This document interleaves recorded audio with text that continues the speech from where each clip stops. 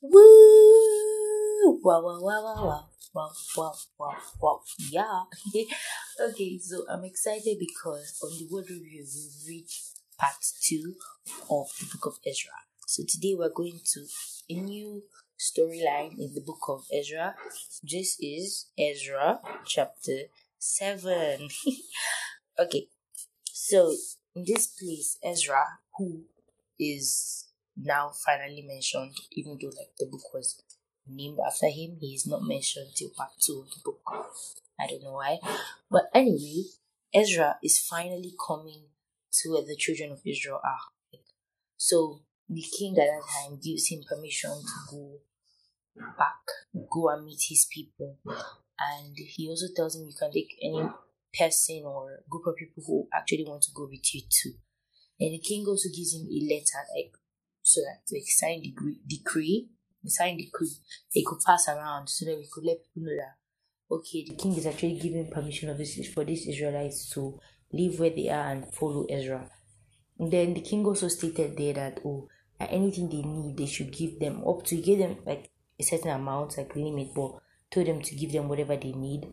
Then he also told them how they should follow the laws of the Bible and said that anyone who doesn't follow, like this king was very devoted to God. Like he believed in God's existence for I don't know how or why. It's not listed there, but he believed and he was telling Ezra to go back anything that he needed. Told him to take people who will rule over that side where they are and that will judge according to the word and anybody that disobeyed, whether be exiled or put to death. So he just gave him a long list of you are permitted to go, this is get whatever you need, make sure people obey the law. So Ezra was very happy about such permission from the king, and he knew it was only God that could have done something like that. So that's just the beginning. That's like welcoming you to Ezra. Now, might I mention who is this Ezra? Now, the first part tries to give us like the first few verses, I think like 5 verses, tries to give us like a genealogy of who Ezra is so you can know his importance. So, Ezra is like the great, great, great, great, great, 8 grades later, great grandson of Aaron, who was like the very first Levite. Yes, that was very first Levite because that's when not the very first Levite, but see, but the very first priest. Yes, so Aaron was like the very first chief priest, and Ezra is his many great grandson. So he's very important, and Ezra had chosen to learn the book of God, understand it, do it, and teach other people. Like that's what he had decided to do, even though he was at that time living in another person's land. So lessons. Firstly, Ezra's decision. He had decided to seek, do, and teach the gospel, not the gospel, but the word of God at that time. But like that was a decision he made, and he followed, and he was known for it. Like everybody knew that was what he had decided to do and what he did. So he did the 3 important things. He did not just spend time knowing or reading God's word. He actually did what he learned. And then he didn't just stop there, he taught. So that's a lesson for every believer. Spend time with God's word and learn.